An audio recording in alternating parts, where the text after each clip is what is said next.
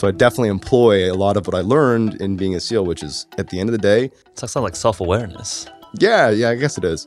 So yeah, fake it till you make it is kind of what I've used. And I think that's helped me dramatically. And I think we definitely push on our guys and gals that come into Elite Meet. Like, look, stop worrying about not being well credentialed or being properly credentialed or not fully understanding the role that you do want to get into or you're interested in. Just be really stupidly confident about it. I mean, like, don't go into something totally blind, but like be prepared to like just do it, right? Like, that's kind of what you did to earn the insignia that you wear on your chest from the military. That is an applicable thing that people from these communities have.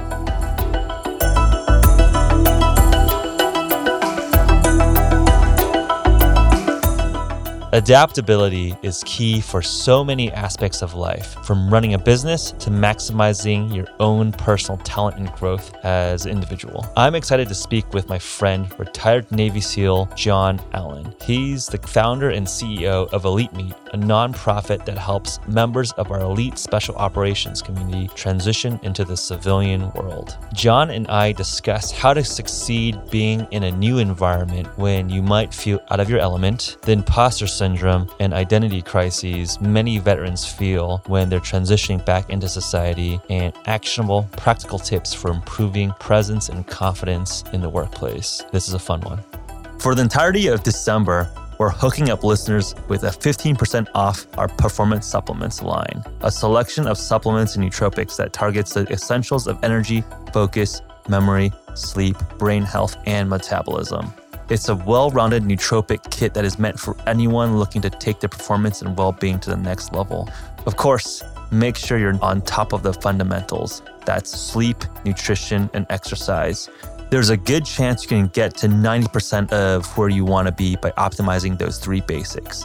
But HVMN performance supplements will aid you in getting that remaining 10% from human to superhuman. The link to the offer, www.hvmn.com/pod, is also included in the show notes. As a podcast sponsored by the HVMN business, this is the best way to directly support the show and our work. Of course, writing reviews and sharing the show with your friends is just as appreciated as always. Without further ado, enjoy this episode of the HVMN podcast. John, hey, thanks for stopping by. Hey, thanks for having me, Jeff. So we met a year ago when Elite Meet, the nonprofit that you run, came into town to connect elite military operators transitioning to the civilian world. And that was your second time in the city. So how was it this year? In many ways, it's the same kind of core mission that we were trying to accomplish last year, which, like you said, is connecting the elite class of veteran with screened, really excellent employers. But we're just way better at doing it now. I mean, like last year, we kind of dressed up the event like we knew what we were doing. But this year, it's like this thing was planned months out through a team, and the people that were there were very intentionally selected. And already we're seeing guys getting offers and massive opportunity pouring out of this one. So very excited about how this one went. Yeah, and we should talk about your work there and the team and the partners you've built up in that space. But rewinding back, you are a veteran, and you were a Navy SEAL. Let's talk about that. Yeah. I think in the public perception, these are the guys who killed all the bad people, probably the most famous, loud group of special operators. Good brand which might equity. be a good thing or a bad thing, depending on who you talk to in the military. Sure. Curious to hear your story of how you got interested in that specific branch and your journey to get there. You know, no one accidentally becomes a Navy SEAL. And so for me, I grew up in Boston and I grew up in a house of like academics. Like education was success in many ways. And I stand behind education as a thing, but I went to college because I felt like I had to. I went to the University of Massachusetts and I studied English and philosophy because I was originally thinking about going to law school. But, you know, at some point in my college journey, I just was like, you know, I really don't want to be a lawyer. Don't even like the idea of having a 9-to-5 job. I mean, this is my kind of like immature brain thinking, oh, no one wants a 9-to-5. I want to do something cool. And oddly enough, my mom, who's a librarian, she's like, hey, I happen to know these Navy SEALs that you should go talk to as you're thinking about what you're going to do with your life. It turns out that my mom's best friend, her two brothers are both SEALs. You didn't know that growing up. I mean, these are your uncles, I knew they were in the basically? military, and it was Okay. kind of like mind-blowing because I'm like, I know those guys. I had no idea that they were SEALs, which added to kind of the allure and made this whole experience that much more kind of attractive. But I actually went up to meet with them in New Hampshire when I'm like just trying to figure out what I want to do with my life. And I was suddenly surrounded by Navy SEALs, right? And it was like, I was so enamored with being around people that had earned every bit of the respect that they are given from everyone around them, right? It's like, they are not putting on airs. They're not like putting on a show. Just in virtue of being a SEAL, it demands such an enormous level of respect because they earned it. And for me, it was like, I want to do something in my life that just by saying this is what I do, everyone knows what it means, what went into that it was earned. And so I fell in love with the idea of being a SEAL, but, my family being very focused on going into higher education if you can and kind of like taking a stable job. And those are all good life principles. Yeah. But I was like, man, I really want to go try to be a SEAL. And so I kept telling my family. So this is like you're 19, 20. Were you a college athlete? Were you a high school athlete? I played baseball in high school, kind of blew out my arm and my career kind of fizzled out a little bit. Okay. But I remember I was telling my family, this is my like sophomore year in college. I was telling them that, I'm on path to law school. That's what I want to do. I have zero intention at this point of going to law school. I'm like, I'm going to go be a SEAL. And when I graduated, I very abruptly went to the recruiter's office and actually enlisted in the Navy. I didn't even do the officer route. Like I have a college degree, but I was like, I just need to go to SEAL training because that's what I want to do. And my family's like, really? I thought you were like taking your law school. Yeah. And so I went to Buds and then from there, luckily became a SEAL. And I think that it's a mixture of luck and stupid determination. Luck because if you get hurt badly enough, you can't really finish. And that definitely happens to people. But you also need to go in with the actual visualization that you will become a SEAL.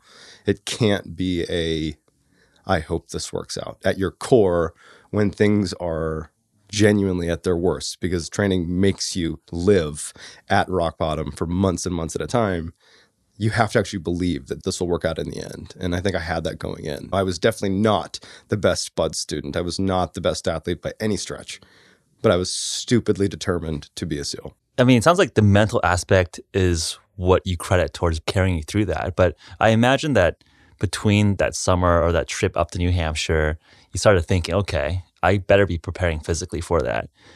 Yeah. Did you have a lot of physical preparation? I mean, where you sort of start training? Did you start swimming? Did you just start doing the long runs?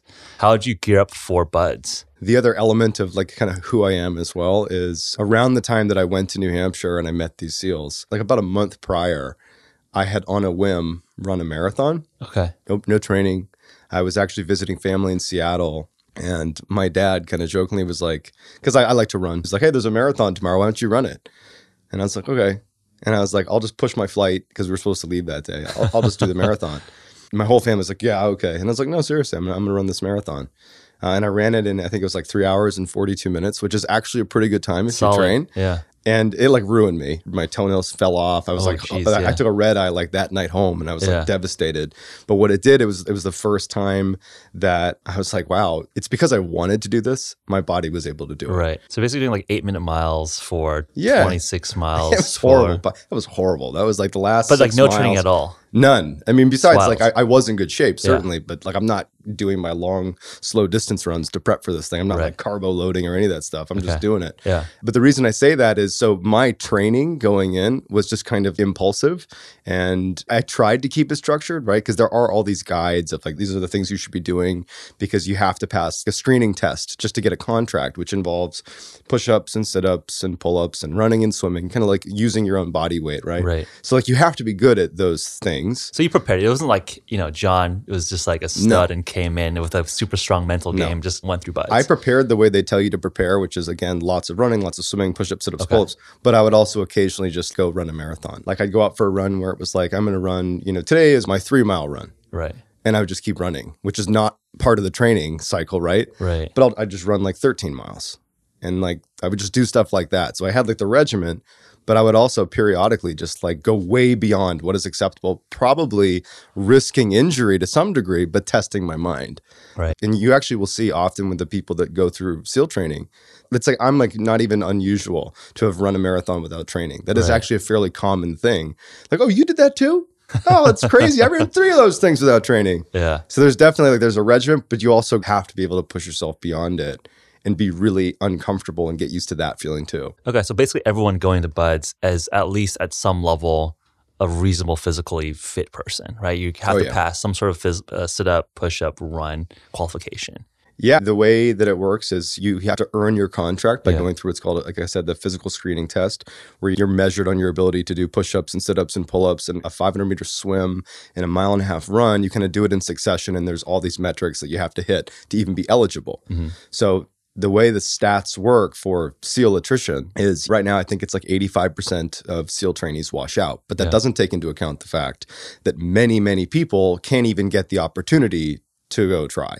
So the people that are trying, the 85% that don't make it, are already in great shape. Right. They've hit all the wickets they're supposed to, because that initial screening test is just to get you in the door to begin training. And you have this huge pool of people that show up that are like world-class athletes. Like in my class, there was a guy who played for the Arizona Diamondbacks. There was at least 2 Olympic swimmers. Every class, you have all these big names, and they quit. Yeah. And it's not because they're not athletic. It's actually, in my mind, and you see it throughout training, if you've been extremely successful athletically, right? And you've become like an Olympic swimmer, let's say, it's probably unlikely in your life that you've ever really struggled with swimming, right? You've probably put in a lot of work, no doubt. Right. But you've always kind of like won and kind of advanced to the highest level. In BUD/S and in special operations selection programs in general, they're trying to force you into a position where you personally are singled out for not being as good as the rest of the class, even if it's not true, but it's a mind game. And if you're a person that is used to being exceptional, it hurts. Yeah. And guys are like, I'm better than this and I'm not doing this anymore, because it also physically sucks because you're getting beat up. But the guys that are like me, I don't really have any notable accomplishments coming in. I'm very average in all respects physically. And so when it got really miserable for me, it wasn't my physical training that allowed me to get through. It was just that I was like, I expect this to be terrible, and I'm just going to keep going. And I think that that is ultimately what kind of separates the people that are really prepared from the people that actually succeed. It's the mental resilience aspect. It's almost like when you talk to people that graduate SEAL training, it's rare that you would have a conversation with those people where they're like, oh yeah, I was thinking about quitting and I chose not to. Like I was like constantly fighting this urge to quit. Those conversations don't exist because the people that make it, it wasn't entertained as I'm going to quit. It's, boy, I hope I don't break my leg. Boy, I hope I pass this test. Right. It involves like being underwater with 3 minutes of no air at a time for 20 minutes. There's all these things that are horrible, but it's not a back and forth with like, should I quit today or not? Yeah. It's, I don't want to get hurt today. When I went to the Elite Meet last year, I met some of your folks in the community, and they're saying that when they're going through selection and the training process, every time they would go back to the mess hall after some of these hard weeks or the hell week, the only people left would be like the weird gremlin looking people. And that was like an interesting statement, because I think the media would say that these are your typical studs, physical specimens, which you guys obviously are. You become, you don't start that way. But I thought it was interesting that you're like, yeah, there's a bunch of weird gremlins that are left in selection. Was that true in your experience? Yeah, it's absolutely true. It's kind of amazing when you get to the end, when you look around and you see who's made it. Yeah. It's like the farmer from down south and like the hotshot banker that decided to give up finance to come do this, the wannabe law school student from UMass. You have this random hodgepodge of people that some have somewhat notable backgrounds, but overall it's people that are like expecting to come into this and just grind. That is the expectation. Like, this will be my biggest accomplishment. There's nothing else I've done that's on par with this. This is the biggest thing I'm going to do. And so it means so much to the group that actually gets through it. And I would say also, the group, when you come in, it's so intimidating, because when you show up to BUD/S, you look around and it's literally professional athletes and Olympic athletes, like amazing people that are, of course they're here for training. Right. I think one of the biggest hurdles is getting over the fact that you feel really out of your league. I remember showing up for the first day of training, which starts at like 3 a.m. on the grinder, which is where you do all the little duck feet are painted. It's a very famous picture. If you Google the grinder, it's like in Coronado. Yeah, in Coronado. Yeah. And like, I remember looking around and I'm like smaller than everybody else. Everyone looks like these like fierce athletes, and I just was going to put my head down and just do it. But the guys that just put their heads down and do it are the ones that make it. And oftentimes they're kind of the gremlins that are just like, I'm still here, I guess. Hi listeners, Dr. Brianna Stubbs jumping in here quickly to share another really nice HVMN customer testimonial from Matt Walker, who runs a leadership and performance coaching business. Let's listen to what he has to say about Rise and Yawn, our nootropics for memory and nootropics for sleep. I take Rise daily, which really helps keep my energy levels going and keeps them stabilized. It's great. But most importantly, as a husband, father of 2 kids, and a small business owner, Yawn is what really makes the difference for me. It helps me go to sleep easily And most importantly, I wake up in the morning feeling refreshed and ready to go without a feeling of hangover. Really glad to hear that Rise and Yawn are helping you perform your best each day, Matt. This month's special podcast offer is 15% off our HVMN Performance Supplements line. So simply visit www.hvmn.com/pod to claim this offer. Again, that is www.hvmn.com/pod. This offer ends December 31st, 2018. So get there soon. Now, back to the podcast. Did you feel like you grew up with that mental resilience? Did you train that as you're prepping mentally as you're going to go into Buds? Or did you find that while you were at Buds? What distinguishes you and your fellow SEALs versus the people that washed out? So it doesn't sound like it's physical attributes necessarily. Right. Do you think this is trained, born, combination of both? Well, it's definitely not physical. I think that you have to say that you do need to be in good shape, right? Like there is a baseline. That's table stakes. Yeah, right, exactly. Yeah. Most people have it coming in, the mentality. I don't think they necessarily know it because until you become a SEAL, until you go through training and you have now become a Navy SEAL, you don't have perspective to be able to say, oh, of course I had it. At the time when you're starting, you have no idea what you have. You're just a gremlin that's hoping for the best, right? In some ways, the not knowing is kind of a testament to your own resiliency because you're doing something that the world would say requires you to be this amazing athlete. It requires you to do all this different stuff. But the people that in spite of the way the world wants you to think it works to become a SEAL, in spite of all that, being this average sized person with no notable achievements, still showing up says a lot about you. Mm-hmm. And so I think that people that their expectations in life is that it's going to be difficult are people that typically are more resilient. It's good to set your sights high. It's good to think that you're going to be successful, but also in order to be a mentally strong person, to become a SEAL, for example, the expectations sometimes need to be that this is going to be extremely difficult. And people that are used to that in their life, that are used to facing hardships, that is part of their life, those are mentally strong people. And that is the type of person that does really well in Buds. So I would say probably there are people that maybe when they start a business, they have the opportunity to face real adversity for the first time, because I'm sure, as you know, and in me growing Elite Me, there are some serious roller coasters of running a business. I think some people learn that they have that inside of them in entrepreneurship. That's definitely an area where you see people that are very mentally resilient. Yeah. So I think some people have it, they don't know it. If you go through SEAL training and you become a SEAL, you realize I had it all along. Right. But you got to have something in front of you that kind of pulls that out of you. You almost have to have a test to pull it out of you, right? Yes. I think most of the world is in their soft, complacent bubble of safety. And I think that is an interesting point. How do you find that greatness within yourself? And you have to find a test to pull it out of you. And it's not a physical one. It needs to be whatever the hardest thing that you're going to do in life is, and it might show up out of left field. Right. When that happens, how do you handle it? Right. And it could be totally intellectual or it could be totally physical. But at the end of the day, it comes down to, are you still going to do it? Yeah. And I think a physical way is a very stable, uniform way to show adversity. For everyone has different mental sticky points. But I think in the purpose of a SEAL selection, it's the same physical stressors probably gets a good amount of adversity pulled out of people. Absolutely. So one thing that I thought was interesting is that because we've been working more and more with folks in the defense community and folks in athletic communities, the training blocks are pretty different. Because if you think about an endurance athlete, they're really peaking for a marathon, which is one day, or you're peaking for a match or a football game every single week. Sure. But when you guys deploy overseas, you're fighting for 6 months at a time. Yeah. So I'm curious to get your thoughts on, now you're a SEAL, you got your Trident. What does that shift in training look like? There's a mindset change now that you're not just trying to pass a test, you're training to fight and potentially die. Yeah, it's funny. That is an excellent point to raise because becoming a SEAL is such a long process. If you're successful, it takes a couple of years just to get your Trident, the insignia that designates you as a SEAL. And then also checking into a SEAL team for the first time as the new guy, it's like you're back to the bottom times infinity. And you're treated like you're at the bottom. And it takes a while to even earn any sort of credibility. So it's all this time of training and proving yourself. It's almost like you start to think that this is what being a SEAL is. It's all this. It's all the training and selection. And that's a big part of it. It's a big part of becoming a SEAL. But the job of a SEAL is a lot different than training. My first deployment, I went to Afghanistan. I tell my wife this, and I don't think that even still, I don't think she actually fully grasps this. But it's I was so gung-ho about becoming a SEAL and then getting validated by becoming one. It was like, this is the greatest thing that's ever happened. I'm so motivated. I'm so happy, right? Like, it's hard and all, but I'm happy. It's like very clear. And then it was like, and now you're going to Afghanistan. And I'm like, great. That's all I ever want to do. And I'm so fortunate.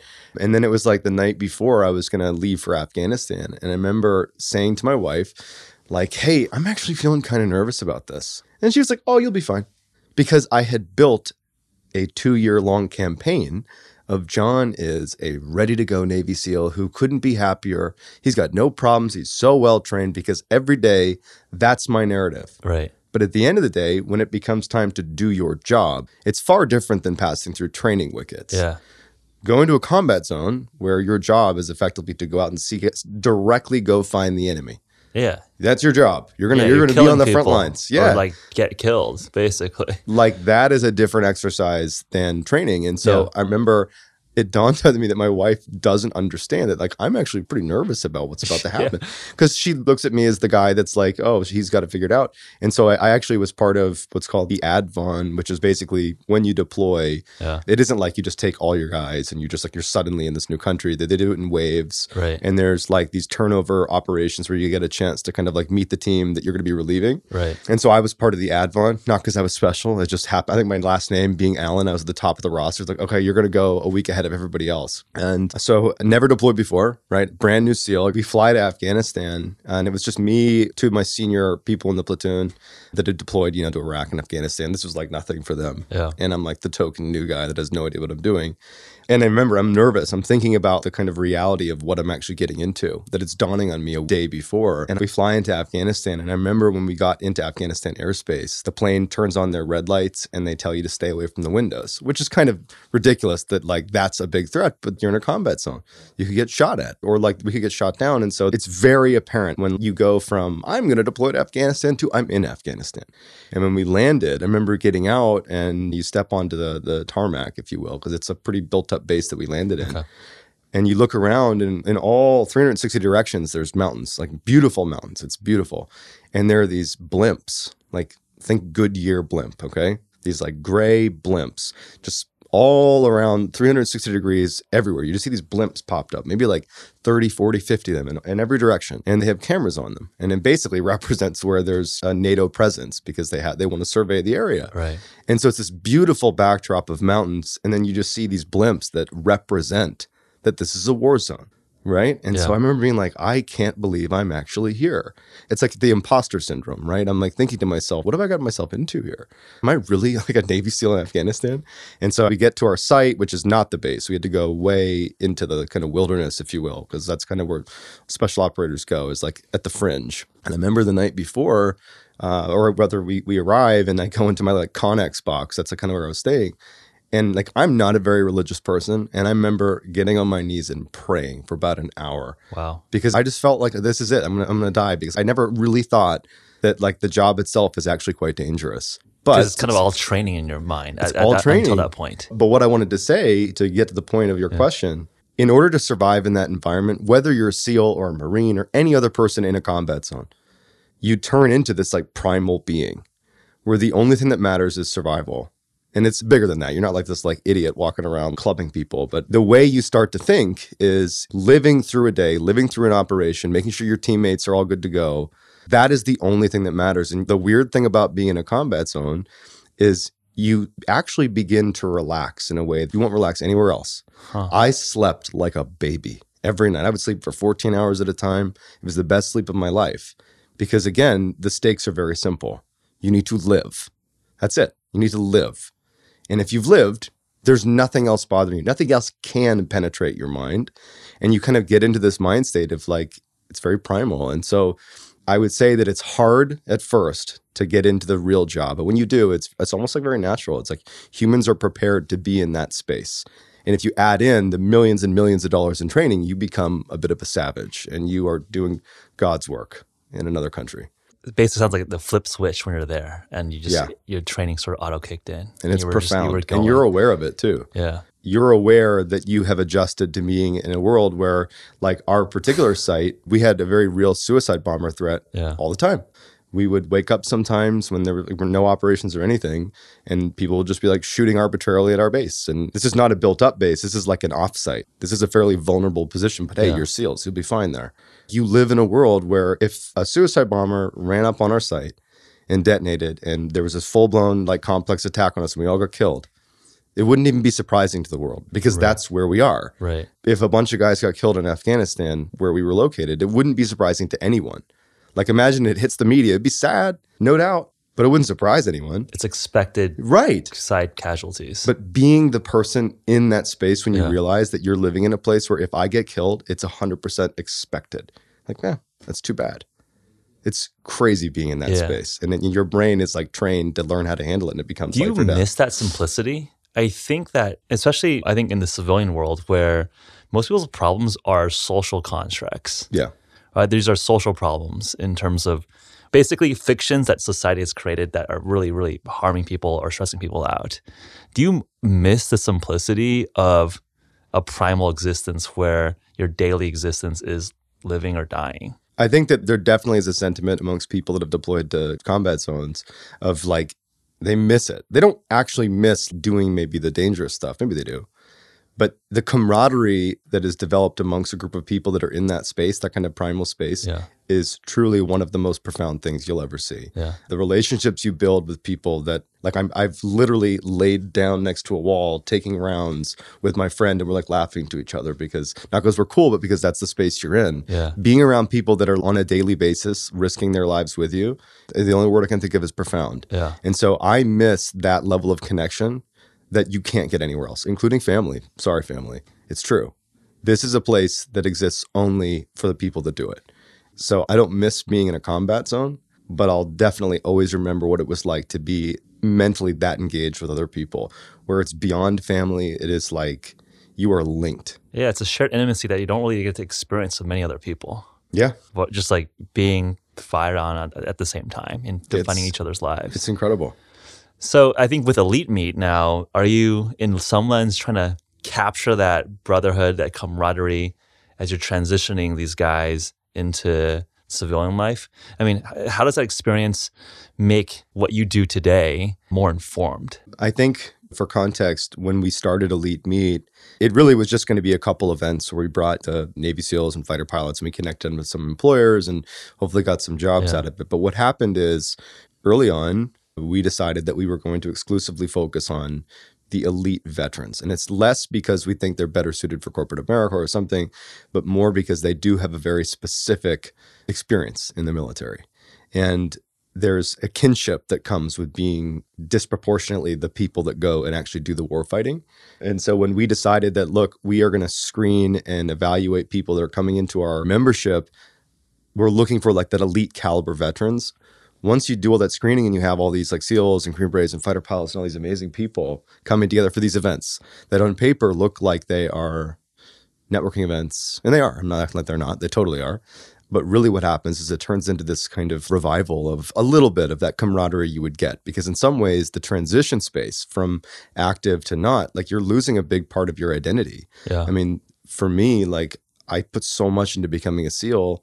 I mean, I'm so happy that I get to stay connected through Elite Meet, but I mean, I understand that I lose a part of my identity when I transition out. And so a lot of these guys, it's not life or death, but it's very stressful. And being around other people that are in transition that understand the experiences of being one of America's true warfighters, being in the same space with them at these events and on our Slack channel that's like super engaged, right? It does kind of serve as a bit of a support group or a community, almost more than being this like job platform. Now, we have our goals, which is to get them jobs, but this group of people, it clicks. And so people are definitely feeling well supported in this transition because it's that similar kind of extreme anxiety, but with the right group of people in the room. Just hearing your backstory around it, I think that's an interesting point. How do you lose and transition your identity? I'm curious to hear a little bit about your story. I mean, it sounds like it's almost like a childhood dream at that point around, okay, my greatest accomplishment was getting that trident. Now I'm deploying, now I'm fighting. I think you served like 8 years in the Navy. Yeah. How did you digest and realize that, okay, my time as a SEAL is going to wrap up? What did you learn from that transition period? How did you reinvent yourself as now being a CEO of a nonprofit? Well, I think it's important to understand that my transition in many ways is a true anomaly for this group because I basically got to leave the SEAL teams as a SEAL and then stay totally connected to the SEAL teams and to other special operations units and the fighter pilot communities just as a civilian. Like I am intimately connected to those groups. Now, I'm not deploying with them, so I'm not getting that intimacy that we described earlier. Right. But I really don't think of myself as an active duty SEAL. I think of myself as like an entrepreneur who works with that community. But realistically, like I probably don't have to go through what many of these folks will do, which is when they transition out of being a SEAL and they become a banker. Well, that's a jump, right? And like if they're not running a nonprofit that works with getting SEALs and fighter pilots jobs, they're probably not really that well connected. And so I don't think that I had as big of that kind of identity crisis that many of the people in this community do get.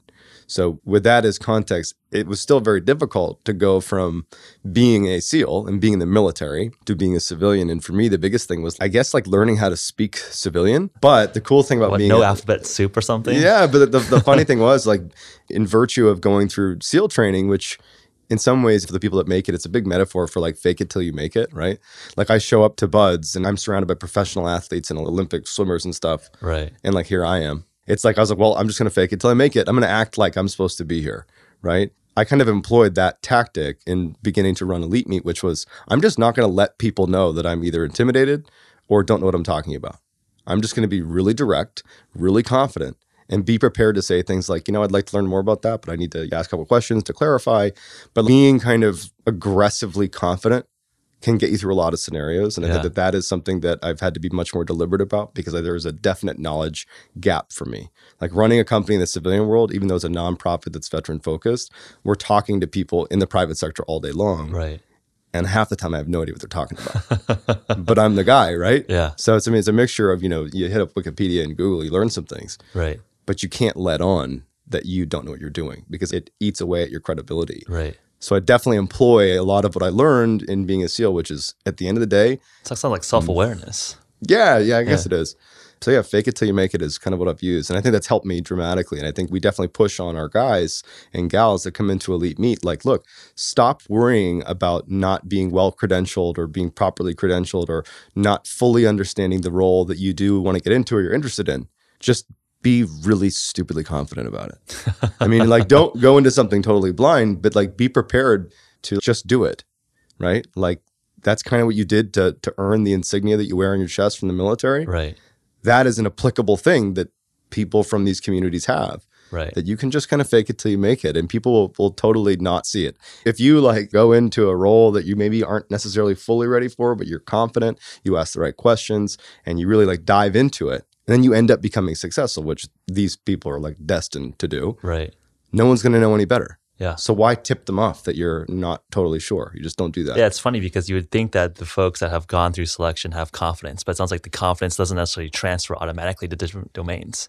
It definitely does not. In fact, I would say that the confidence that is built, it's very team-centric. I mean, that it is part of being a SEAL and an operator and a fighter pilot, that you're part of a team. Right. Like your success really is the team's success. The things that matter are the team. And so it's kind of like a group confidence. It's like you feel invincible with your team. Being pulled out of your team and removing your trident, let's say, it's a very different world. You have it inside of you, but it's almost like someone needs to tell you like, hey, remember who you are. Yeah. Remember what got you to that team in the first place. And it was your ability to just put your head down and do it. So I think it's a little bit of a push, but like anything else, like we were talking about earlier, I think sometimes you just need to like be in those adverse situations to test yourself a little bit. Right. And I think even though these folks through Elite Meet have been tested to become operators and fighter pilots, there's definitely another test coming, which is the corporate world. It's the private sector. It's starting a business. Yeah. And it's all about these social constructs. You're not getting the danger's no longer bullets coming at you, but there's just as intimidating social bullets, if you will, coming at you. And they also have the idea that like one of the things we talk about is, so me being a former SEAL, it's not unusual for people to say things like, oh, you'll figure it out. You were a SEAL. Oh, no bullets are flying at you. This is so much better. Yeah. You're a SEAL. You'll figure it out. It's like that actually makes it even harder because now there's pressure on me to be like really good for you, because I did this other thing that in many ways is not really related to this new thing. But part of the deal is you just got to own it. It's a good problem to have. One of the things I thought was interesting, and I really credit your group like pulling me into the military community was that growing up, I grew up in a suburb in Los Angeles, went to school at Stanford, didn't know anyone that had served in the military. And after working with the community for the last year and a half, I just felt like I've just understood America better, where you understand what these individuals are doing, their patriotism, and the sacrifices that an entire family is going through, and a little bit of the sentiment of the pride of being an American, where I think in a lot of the civilian cases, we're in a very lucky, fortunate first world country. And it's almost like it's easy or almost cool to hate on some of the things that have gone wrong in your specific neighborhood. What do you wish that broader civilians understand about service that you feel like just is missing now, or something that you just want to recapitulate and underline? It's easy to look at the politics of the military. We live in a very kind of socially, politically charged world. Yeah. And it's easy to focus on strategic decisions that America is making and how it uses the military. But what people forget is that there really are people that, whether they personally agree or not with the politics, there will always be people in the front lines risking their lives for things they may or may not fully believe in. Because that's their job. And so sometimes it's useful for people that maybe are thinking more politically about the military. Go spend some time with people in the military, and it will change your perspective dramatically. You don't have to meet a Navy SEAL. Meet anybody that served overseas. Because I tell you what, they're people too, and they face very real risks. And sometimes you got to remember that at the end of the day, it's not politics, it's people. And then for potential employers or folks looking to get involved, how do people get plugged into Elite Meet? I know obviously employers, that's an interesting thing to potentially connect with. Folks that want to contribute, that's obviously interesting to connect with. Where have you seen the most success with your community members, the folks that are coming from special operations and going to the civilian world? What are some success stories? Where do you see patterns in terms of these community folks really excelling? So in terms of getting involved, we do have a formal process for companies that want to hire. We actually don't charge recruiting fees because we're a nonprofit. There's no fee. And so you need to go on our website and fill out an application if you're a company that's interested in hiring from this group. It sets up a call with us. We talk through what you need. And if it's a good fit, we'll actually match you with some people in our database, some of the members, and then we can send them on your way. And again, no fees. So it's definitely like we're looking for good fits more than anything else. In terms of success stories, and really in terms of where do these folks most often land, we really don't have like everybody does this, right? To be honest, it's been pretty random. I mean, there's job opportunities as far reaching as like plastics plant manufacturer in South Dakota, to banker in Southern California, to some operations gig in Boston at some food lab, to a typical sales role in Nebraska, right? Like they're all over the place. I think the reality is what's happening at Elite Meet is you have a group of people that come in thinking that they're interested in really four main things. They want to get into finance, which is obviously huge, right? So broadly speaking, finance, entrepreneurship, technology, and consulting. Those are typically the four that you see people getting interested in. But when they actually see what's out there, and again, we do expose them to a myriad of opportunities, they oftentimes realize that the four things that seem the sexiest and most obvious paths are usually not what they want to do. All they want to do is be in a team that they actually have real impact. So that is the most common place that you see success, is when they're plugged into a team where they have actual real ground level impact, because that's what they're used to doing. I mean, I think well said. Again, thank you for your service, and thanks for dropping by. How do people find you? So you can find Elite Meet at elitemeet.us. That's our website. On there, if you're a veteran and you want to be a part of this thing, we'll accept any application from any veteran, and we'll go through the interview process with you. So there's a very clear button that says veteran applying here.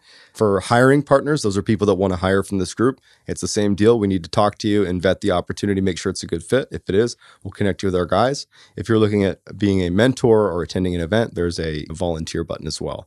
On LinkedIn, you can find me, John Allen. It's like the most common name ever, so good luck finding me. But hopefully if you throw Elite Meet in there, you'll find me. All right. Thanks, John. Appreciate it. Thanks, Jeff. Thanks for tuning in this week, everyone. Remember to check out www.hvmn.com/pod for this month's special podcast offer. For December 2018, that offer is 15% off our entire HVMN Performance Supplements line. This is the perfect holiday gift for your friends, family, or even just treating yourself. Are you interested in getting $15 worth of HVMN store credit that you can use on our website? Submit a written review on our iTunes page and send that screenshot to podcast@hvmn.com. Our podcast email line is always open for your suggestions, feedback, and questions. Until next week, friends, stay sharp and train smart.